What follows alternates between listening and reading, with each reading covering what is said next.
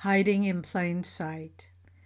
Some years ago, our 4-year-old son came to me with an odd expression on his face and said, "I didn't do nothing, Mommy." His transparent attempt to appear innocent gave him away, and I asked, "Where didn't you do nothing?" Looking down, he admitted, "In the closet."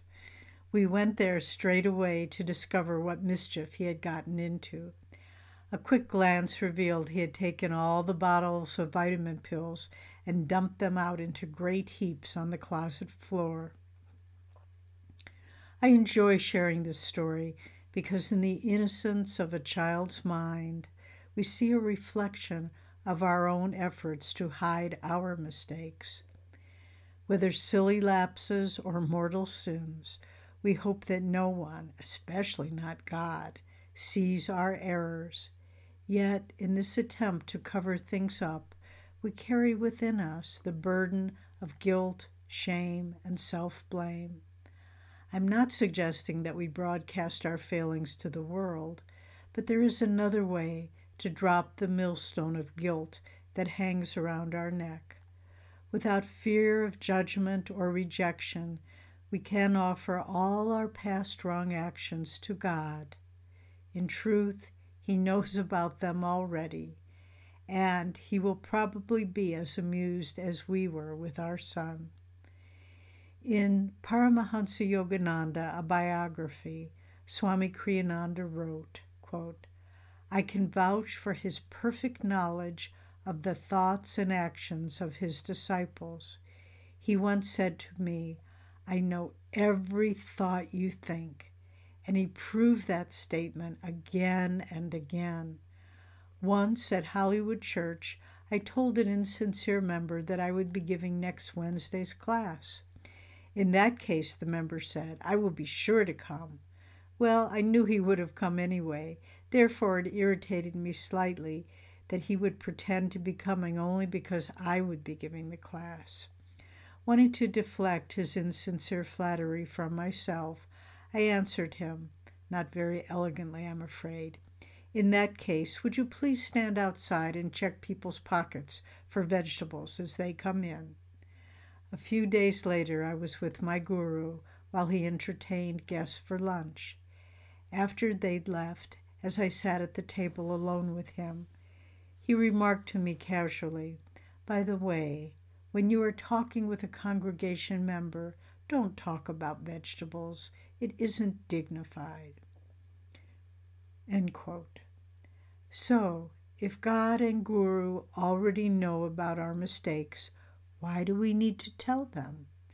Because by trusting that God has only our highest welfare in mind, we begin to dissolve the protective shell that the ego has created to defend itself. By offering up to God our missteps, we no longer need to carry them as subconscious burdens. Gradually, as we let down our defenses, the ego gains the transparency and innocence that is the mark of true saints. There's a story from the life of St. Joseph of Cupertino, a great saint, who in his simplicity was often the butt of practical jokes from his fellow monks. One day, as he was doing his chores and cleaning the stables, a group of them came to tease him. "Come quick, Joseph, there's a cow flying in the sky," the monks said, trying hard to suppress their laughter. Rushing out of the stables, Joseph looked and looked, but could see no flying cow. Finally, unable to contain their laughter, one of them said, "You simpleton, don't you know that cows can't fly?" With the guilelessness of a child, Joseph replied, "I'd rather think that cows could fly than that my brother monks would lie to me."